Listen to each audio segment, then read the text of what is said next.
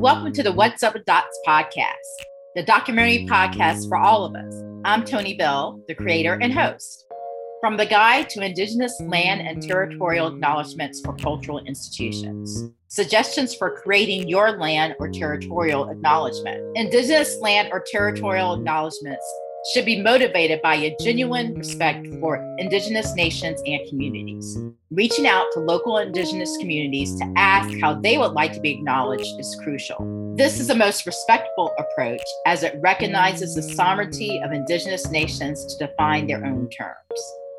Acknowledgements are a collaborative process to be formed through continuous relationships with Indigenous people. An acknowledgement begins as a spoken embodied action. It is also appropriate for institutions to adopt material versions, such as a plaque or text panel. This practice should be integrated by institutional staff into the protocol of everyday proceedings, such as board meetings, gallery talks, and larger events. It is important and meaningful to have institutional representatives acknowledge the institution's legacy and to indicate reckoning and a commitment to change within the institution. Land or territorial acknowledgement statements can take many forms. The following is an example of an acknowledgement statement that could be used within a museum setting. We are gathered on the unceded land of the peoples. I ask you to join me in acknowledging the community, their elders, both past and present, as well as future generations.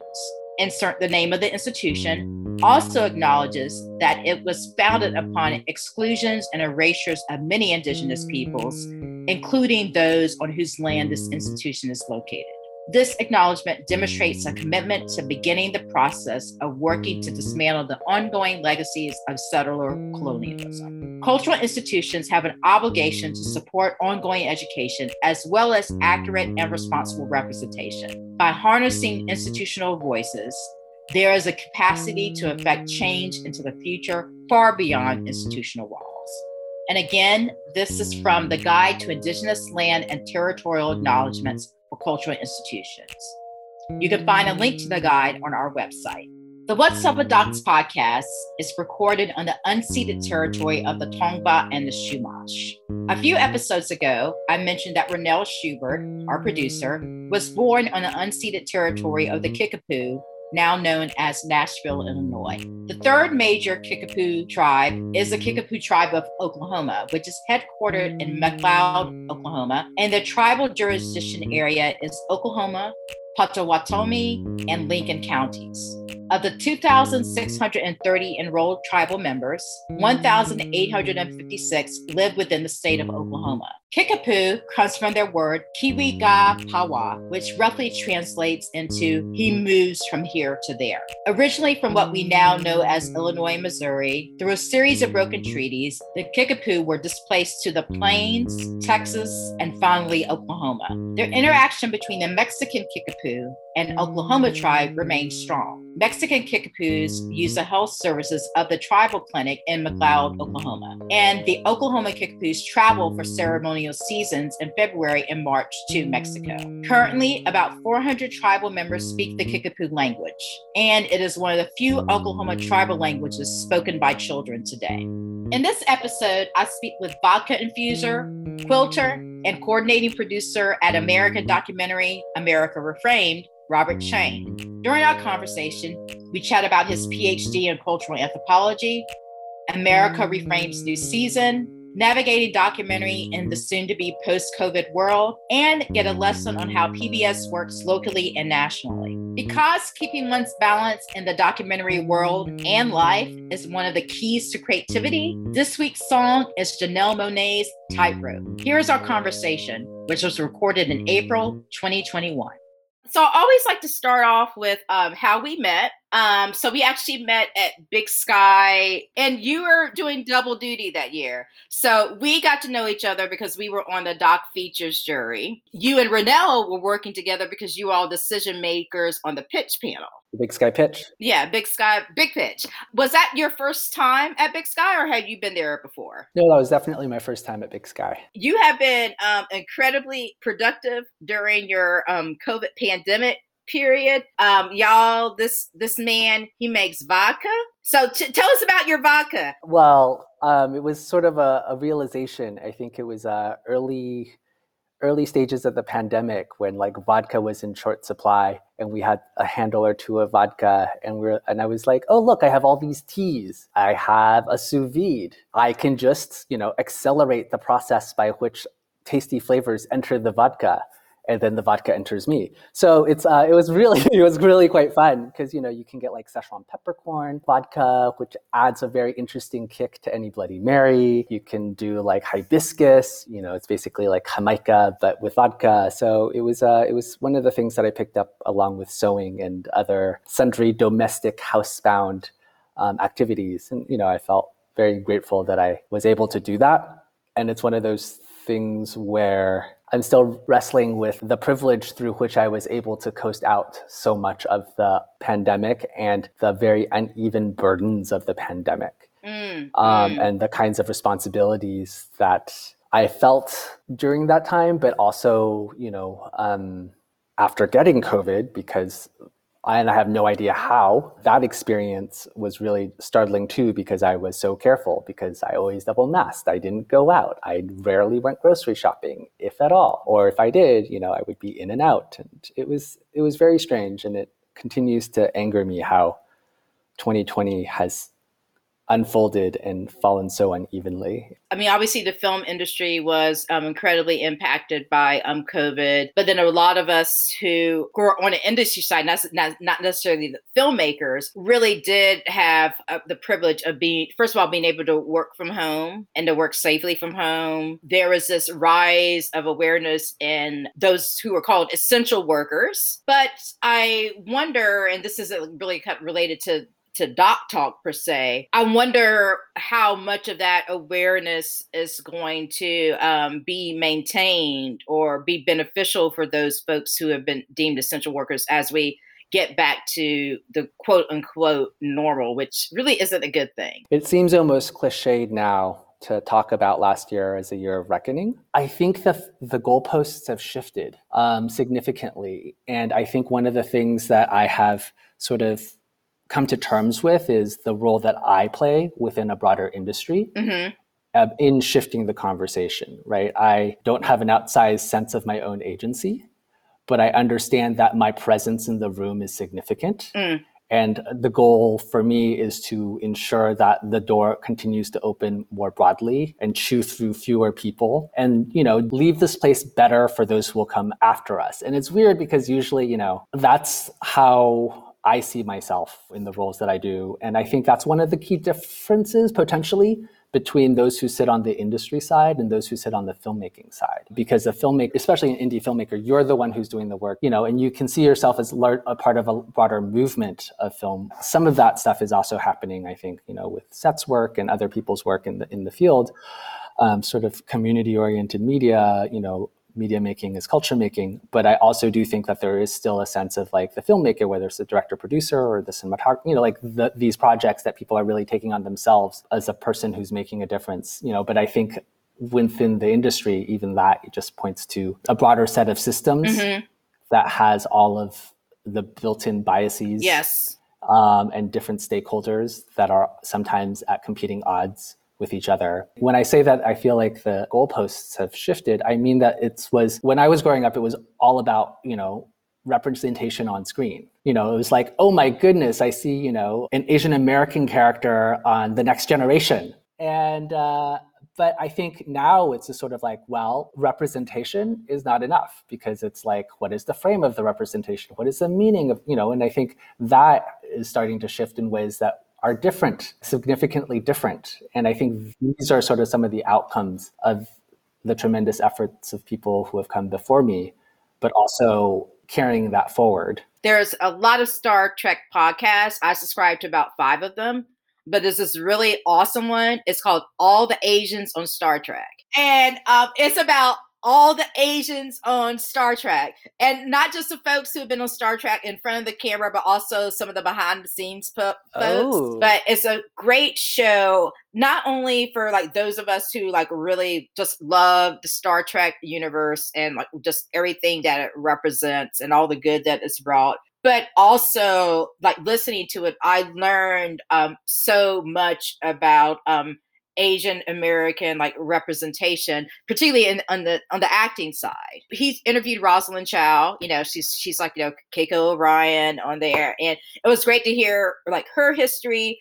Because like I always forget, like she's been around forever. Like she was on MASH. Like those of us who are too old enough to remember MASH, when you said the comment about being happy when you saw like an Asian person on the Next Generation, like so many folks of color have that story. Well, my grandfather I think he was kind of a closet Trekkie, because we used to watch it together, the original series together, because it would come on syndication at 7:00 on Saturday night, right before Hee Haw. He loved Hee Haw. He would always point out Lieutenant Uhura, as a Black woman in space. Everyone wants to see themselves. Check out all the Asians on Star Trek. It's an awesome podcast. But I also wanted to speak to the kind of responsibility one feels when they are on the industry side. In my former job, I felt that responsibility deeply. I really felt that I needed to make sure I held that door open for folks who, and I began to kind of change my language now. Instead of like saying marginalized people, I'm beginning to adopt the phrasing of global majority,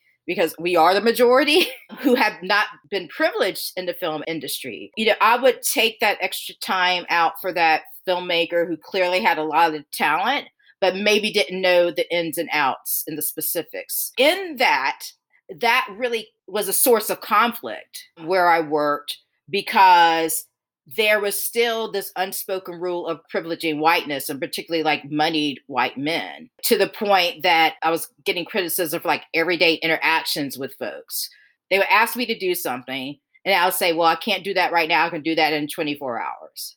And then they would go above my head, and I would get a talking to.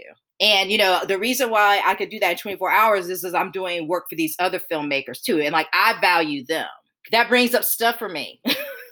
Because I'm still kind of processing. Like, I would have conversations with my former employer. Like, you may not realize it, but you're asking me to privilege whiteness. And like, I can't do that. I am one generation out of segregation, born and raised in the South. I am not going to contribute to, there's limited time in the day, there's limited pieces of this pie. I'm not going to give all the pieces of the pie to this person who already has like 50 pies. I said, I'm not saying I'm not going to do my work for them. It's just they will be served in the order in which received. Joyful moments, I think, when you're able to decide for yourself what to allocate your time to, and what you allocate your time to is what you value in terms of putting out into the world. The irony is, I was actually reading a book with a friend of mine. We were doing a separate reading club, and it was a book by Sarah Jaffe, Work Won't Love You Back, How Devotion to Our Jobs Keeps Us Exploited, Exhausted, and Alone. Yes. Okay. We will definitely put that on your page. We'll put a link to that on your page. When I was reading it, it's really interesting, this notion of the mission, right? And what the mission entails and what the mission requires in terms of the additional costs and burdens upon people who see their responsibility as opening doors, as keeping the doors open, as opposed to, doing the job, hitting those metrics, like whatever it is that's set by the system. And working creatively with that, I think, is a point of powerful activism, but it's also incredibly taxing. And I think that's one of the things that is really, to segue to the more recent sort of letter of criticism against PBS. We're referring to the letter directed toward PBS from Beyond Inclusion, and we'll include a link to that on Robert's page on our website. But also recent criticism of Ken Burns, asking like, why is he given so much airtime? Because there is a finite amount of airtime on PBS, and why is he given so much? His most recent endeavor is Hemingway, but he gets 6 hours. The series that came out last year, Asian Americans, got 5 for like the 150 years of Asian American history. But Hemingway got 6. One of the things that I've learned, because I've been around many blocks for a very long time, I think that was one of the things that we sort of marveled at when we first met each other. We've had many past lives before our current one. And I've had the opportunity to work at very large institutions, whether it is the United Nations or the Smithsonian, or in Baltimore, it was like literacy education, which is a very sort of broad and multi-tentacled thing across all sort of scales. And I think PBS is like that. So from the outside, PBS looks like one entity, but there's so many different producing stations, and they're all beholden to different station managers and directors. So it's like this really sort of, I think of it as a cooperative of sorts. I was going to say messy cooperative, but all cooperatives are messy. If you've ever been in a cooperative, that's how it works. Yes. So yeah, and so for me, what's always interesting about sort of the way in which the criticism is both very valid and needs to be articulated, why that has a specific kind of purchase when it's targeted at a media entity that presumes to speak for the public, yes. right? As opposed to other kinds of entities that have co-opted a members model that doesn't necessarily reinvest the profits of the membership back into, that have co-opted the membership model for shareholder profit. Those are the other players that wields equivalent representational space within our industry. It's not enough. There can always be more. The concerns voiced are incredibly valid and legit. And yes, it is messed up the ways that Black voices, Indigenous voices, POC voices can be dismissed and seen as not of the quality for broadcast or doesn't speak to quote unquote our audience. In the segment, Miss Rooney, in her dialogue with folks, in her defense of Ken Burns, she said, well, maybe it's a question of quality. Maybe people aren't putting out good work. I screamed when I heard that, particularly when first name was Callie. She was like one of the producers on Eyes on the Prize. Literally, like Black talent was in the room. For the listeners out there in the ether, I am holding my head in my fingers with my fingers on my temple right now.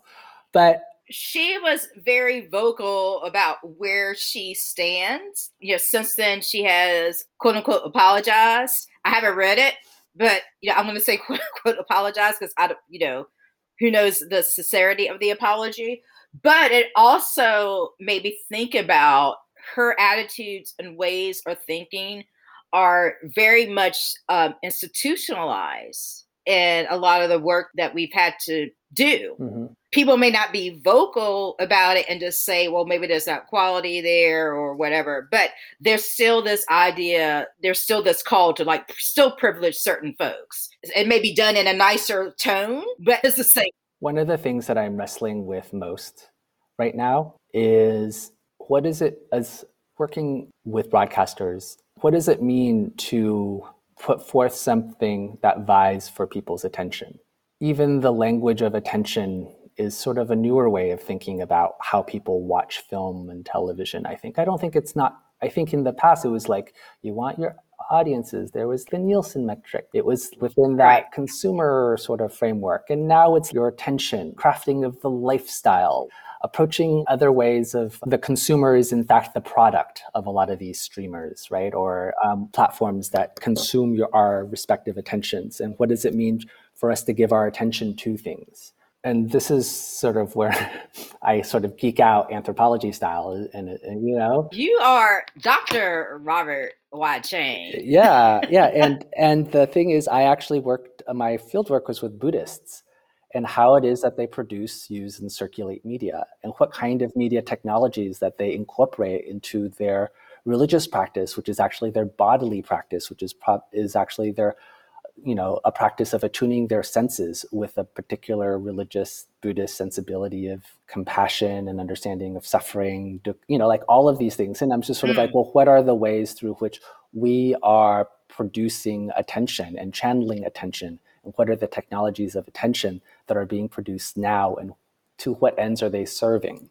Like, that's something that I think about a lot when I put on VR goggles, or why I still haven't linked up my Facebook account to my Oculus, even though, that might be a losing battle soon. Talk more about the research you did. So was it Buddhist here in the United States or in a different country? What type of Buddhism did they practice? And can you just kind of talk about some of the specifics of how I trained as a media anthropologist and an anthropologist of religion. And the Buddhists with whom I worked, I would say they're non-liberal Buddhists.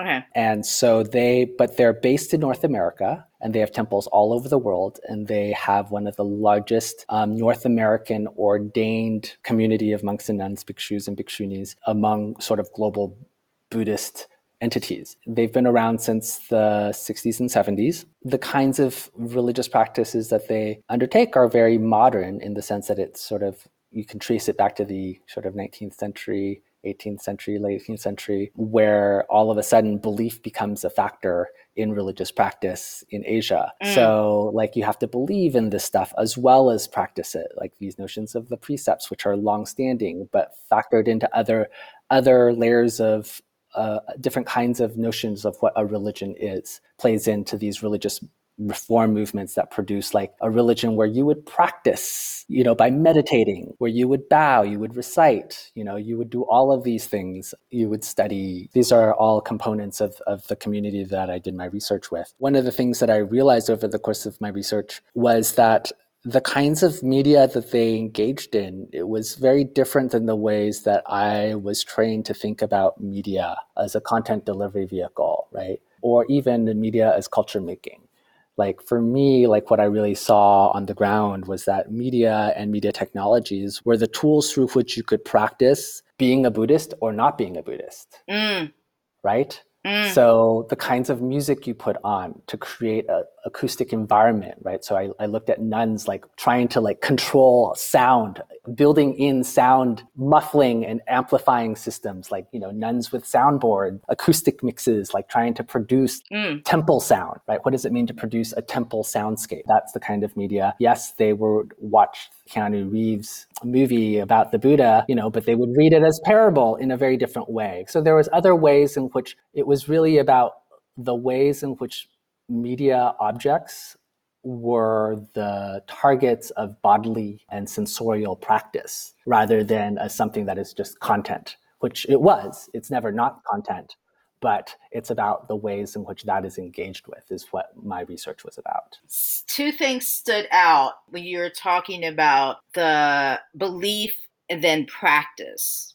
It's interesting that those are two separate things, because the way I operate, if I believe in something, then I practice that. But then I've also seen where your organizations have clear missions towards certain goals, but then there's this divide when it comes to practicing that. So when you distinguish that, I was like, oh, okay. Also, some of the things that you were saying about your research and how these Buddhists approach media and use media for practice really remind me of a lot of some of the things that are happening in what we now call the impact space. And how people are using films to make change. And it's not just this commodity to be looked at from a voyeuristic standpoint. I'm going to mention Bill Maher, who are really complicated. Last week, I didn't watch this week because he had that woman on, but this week he had somebody on who I'm not going to mention. I'm not going to say her name. But last week, in his new rules section, he was talking about all the Oscar nominations and how a lot of them are downers. Some of his criticism was not valid at all, but he did bring up the fact that he says a lot of liberals prefer really light downer movies because they can feel bad about something,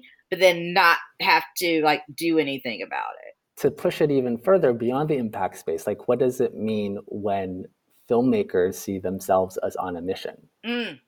When they pick up the camera, who are they crafting? Themselves? Yes. I, as an anthropologist, I would say yes, they are. They definitely are. But that element of it is fascinating to me because, for me, picking up a camera and engaging in media production, and this is where I also served as a projectionist in grad school.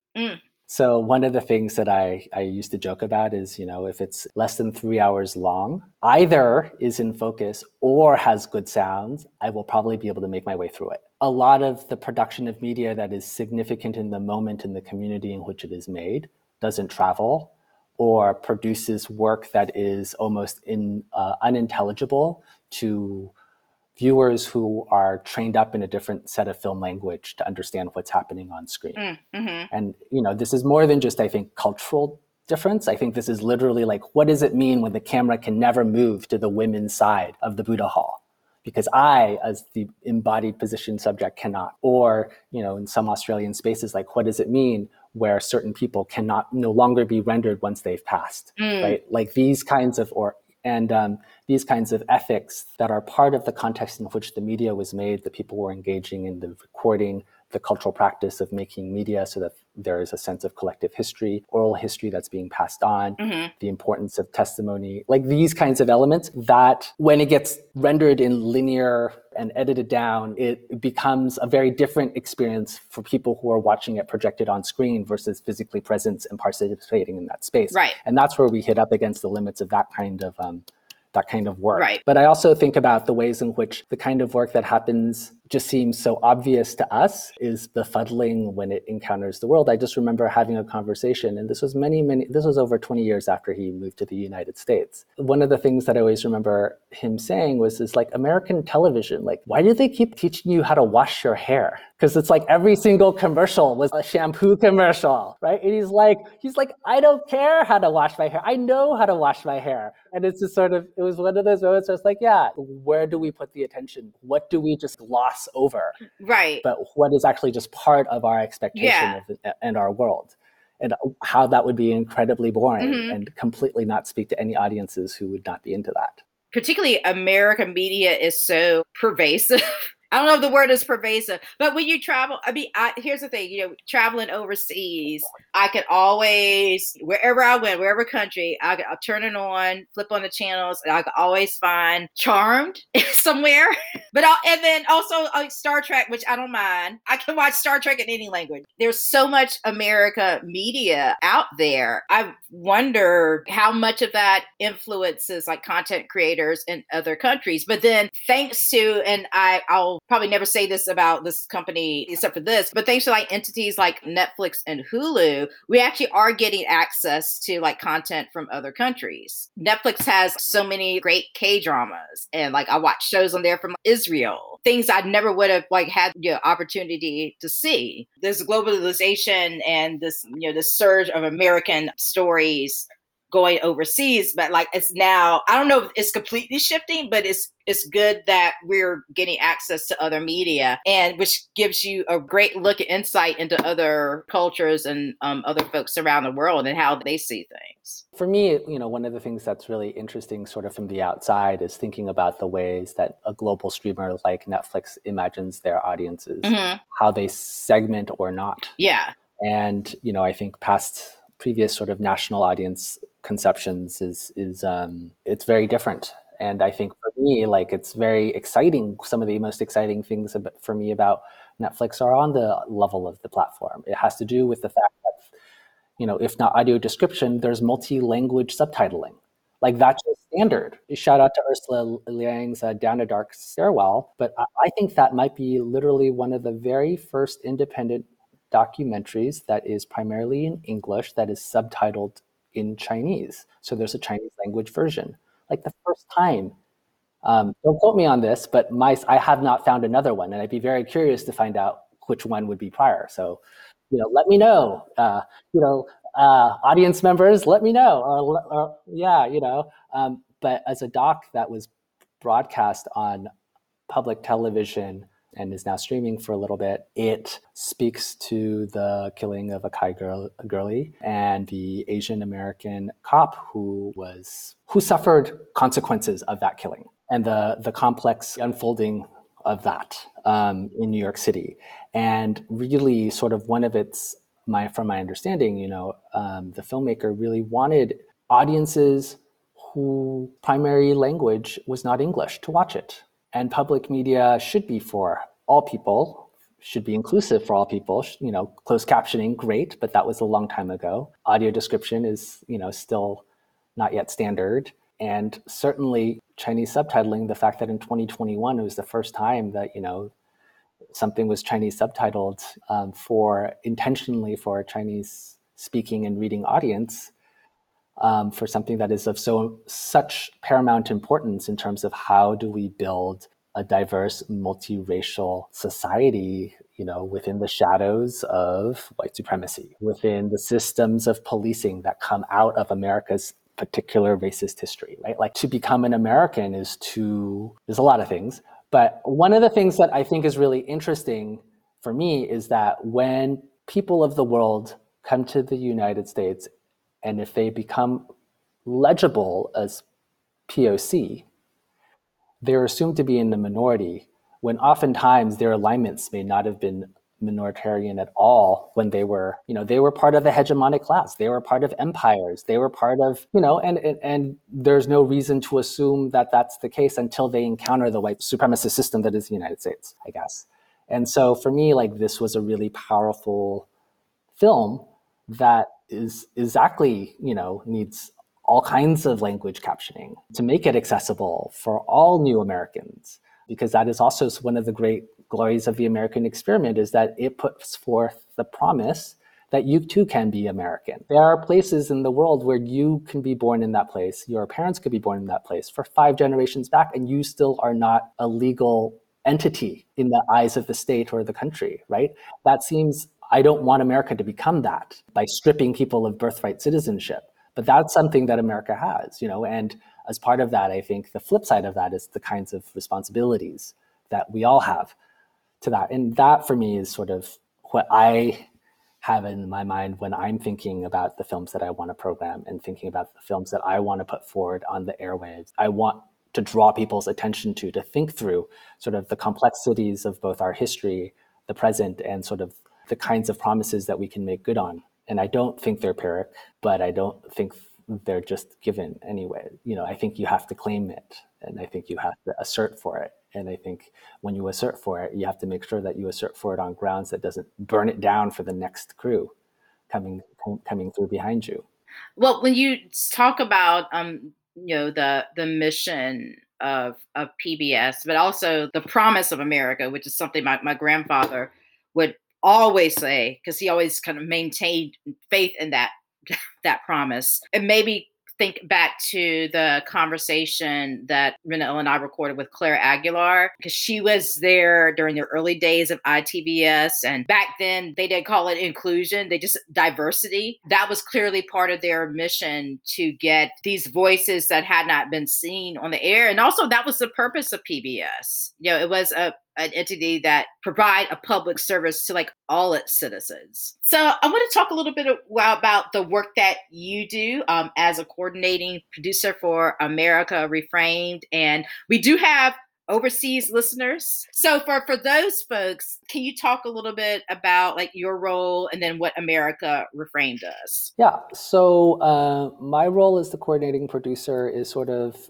like what any producer does in many ways, is like do what it takes to make sure that it gets done, that the show goes on, that all the communications are set up in a way and all the assets are coming in and all the things are going out in ways that ensure that the broadcast happens, that things are going smoothly. And so it's both a large team and a small team that are behind America Reframed. There's 3 full-time staff who work on America Reframed, and that's it. There are a lot of people who work on the show, in the partnership, but in terms of full-timers, it's 3 people. And we broadcast weekly. We acquire up to 26 new films a year. Then they have to, run through all the credits and get, deliverables for broadcast. And then they have to get promoted, packaged, and then broadcast, right? So America Reframed is a weekly independent documentary series that's broadcast on public television's World Channel. When the United States joined the rest of the world in allowing for digital broadcasts, what that meant was that what had previously been one channel, one station, all of a sudden one station could broadcast around 3 channels or so.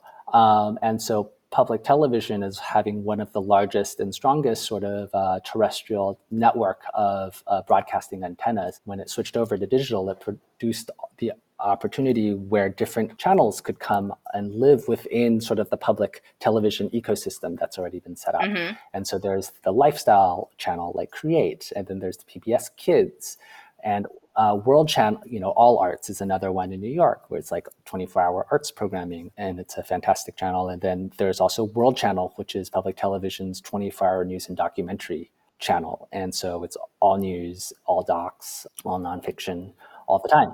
And America Reframed is the flagship strand on that channel. And we're broadcast every week on Tuesday nights and streaming, but geo-blocked to the United States. Okay. All right. Yeah. And how long have you been there? Well, let's see. I've been there since around season 5 or so. We are now in season 9. So I joined the tail end of season 5. We're midway through season 9, and next year is our 10th season. Are y'all planning some celebrations for the 10th anniversary? There's some very exciting films that I'm looking forward to being part of the decade sort of season. But you can't say yet. I can't say yet. But it's exciting because, it's for independent filmmakers. America Reframed becomes another national strand within public television. Up until very recently, there had been 2.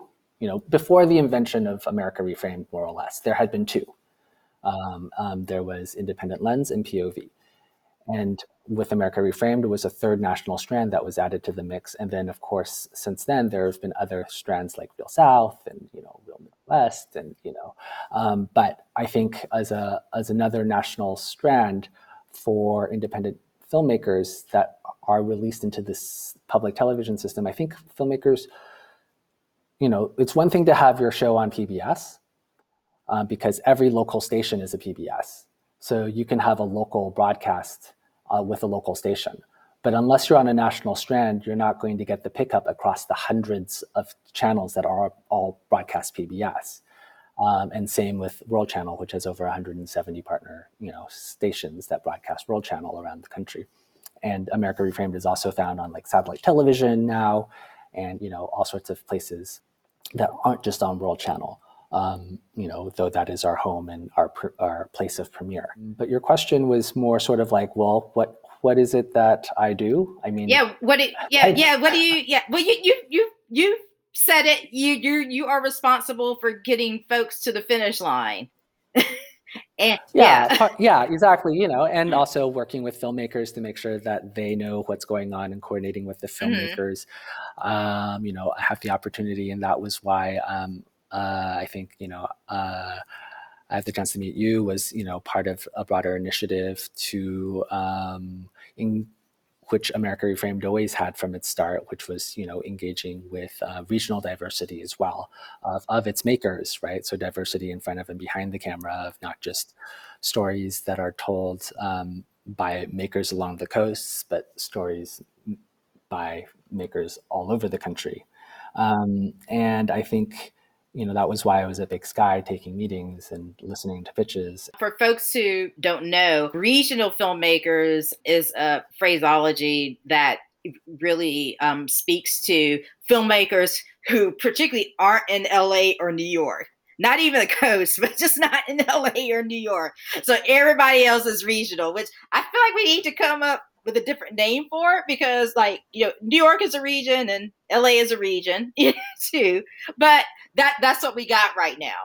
But there are filmmakers like in the South and the Midwest who, because they aren't in these media centers, don't have the access that a lot of filmmakers who are based in New York and LA have. So there's actually the past few years, there's been an ongoing throughout the documentary community effort to nurture that content and create a larger platform for that content. That's why I was representing America Reframed at Big Sky. And because we're, constantly on the lookout for filmmakers who want the opportunity to get that national audience through a public television broadcast. And, and I think that's one of the really interesting things is that, broadcast is changing. I feel like with films and televisions, event television, right? Like, what does it mean to, a sense of time that's unfolding at the same time, right? Because I see how I'm increasingly consuming media.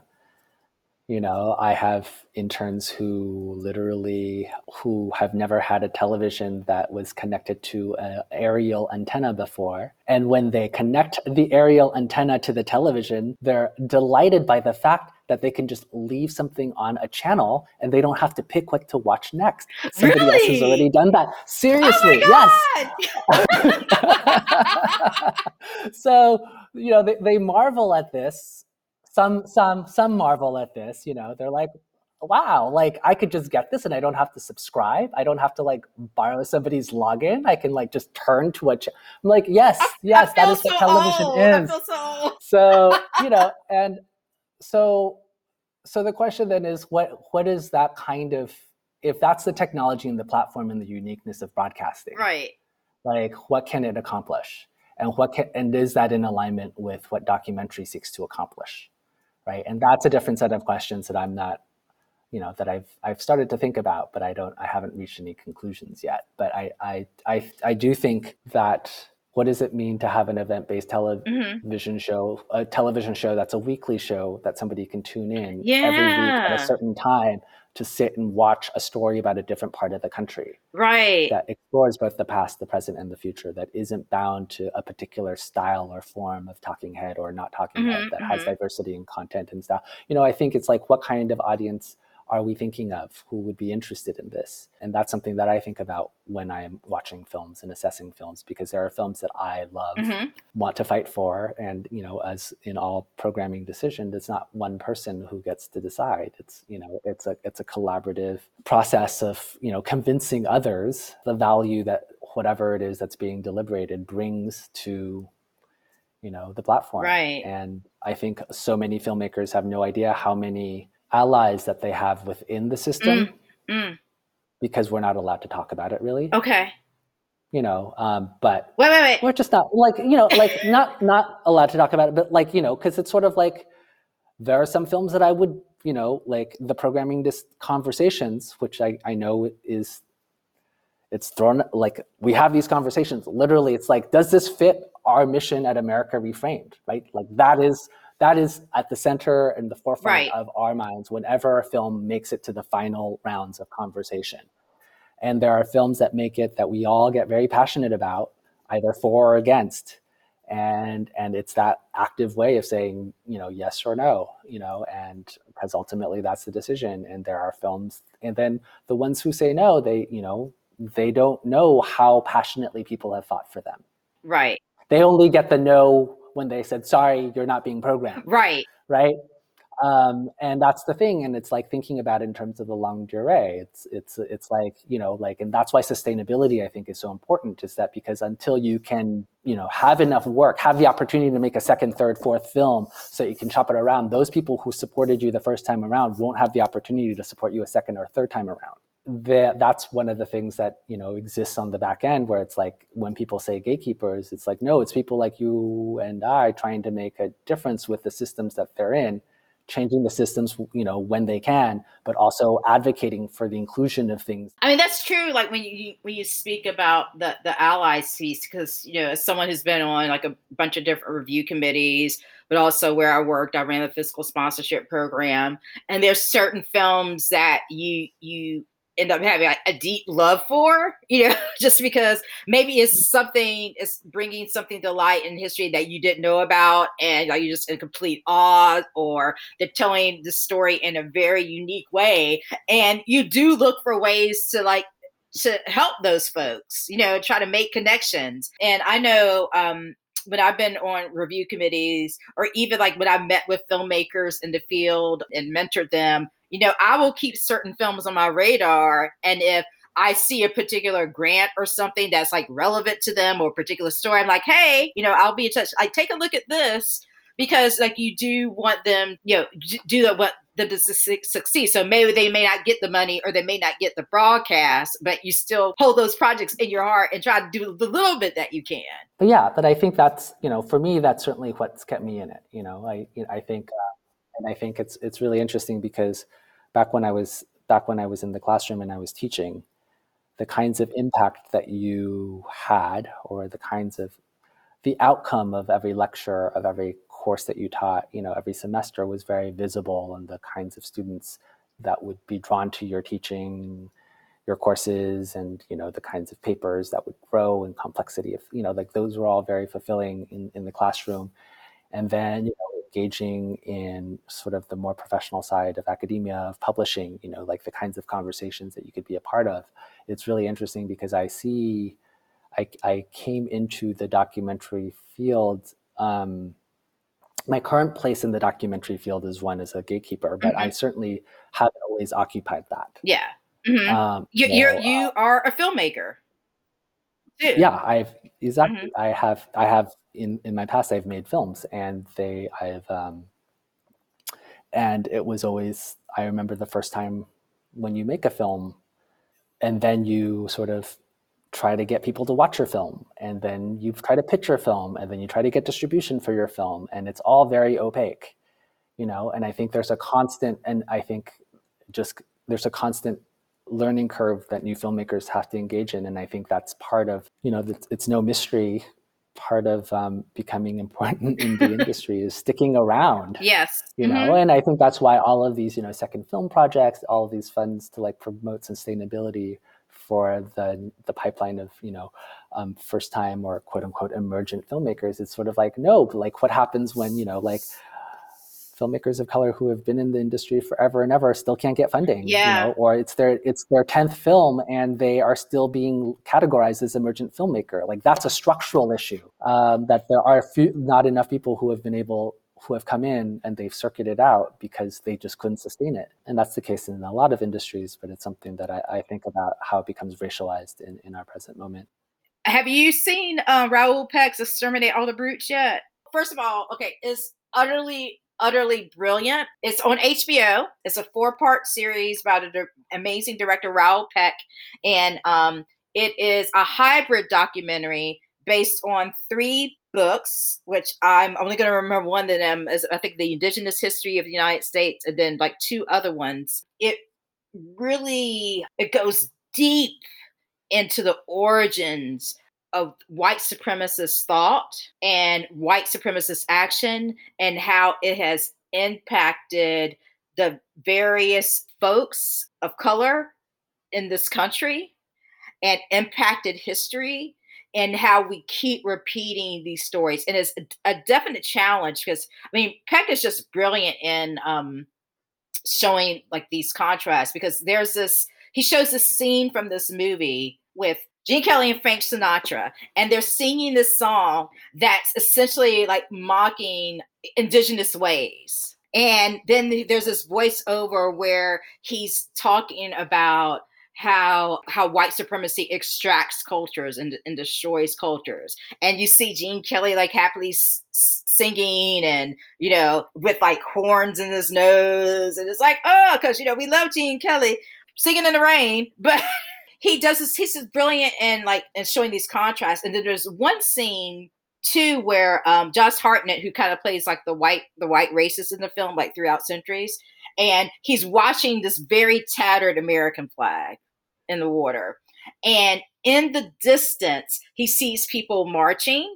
But the people marching are like the white supremacists from the Charlottesville, and they're saying like, "Jew, you would not replace us. Jew would not replace us." So showing that this is the same energy, this is the same thing.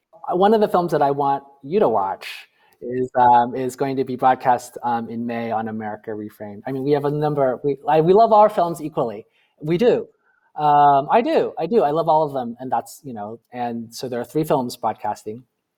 Far East, Deep South, sort of the unexpected history in the Deep South that an Asian American filmmaker finds when he starts looking back into his family tree. Curtain Up, which looks at a school in New York's Chinatown, their after-school theater club, are invited to perform premiere sort of the Frozen Kids, a musical. We have an encore, which is also really great. It's First Vote. And then we have the last film in May is Hamtramck, USA, which looks at the first, national media presents it as the first Muslim majority city, but it sort of goes behind that and looks at on the ground campaigning and what a campaign in a small town looks like, or a small town can be near Detroit, right? But it's the town of Hamtramck.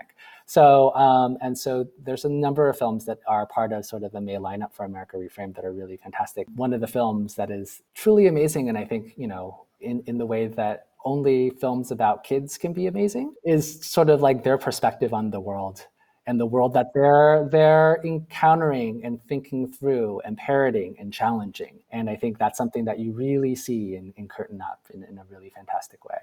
I saw an early cut of Curtain Up, and I loved it. And there's this one, I don't know if this particular scene was kept in the film, where this one scene where this little boy, he's talking about how his mother, I think he wants to grow up, he wants to be an actor. Like he's definitely a performer.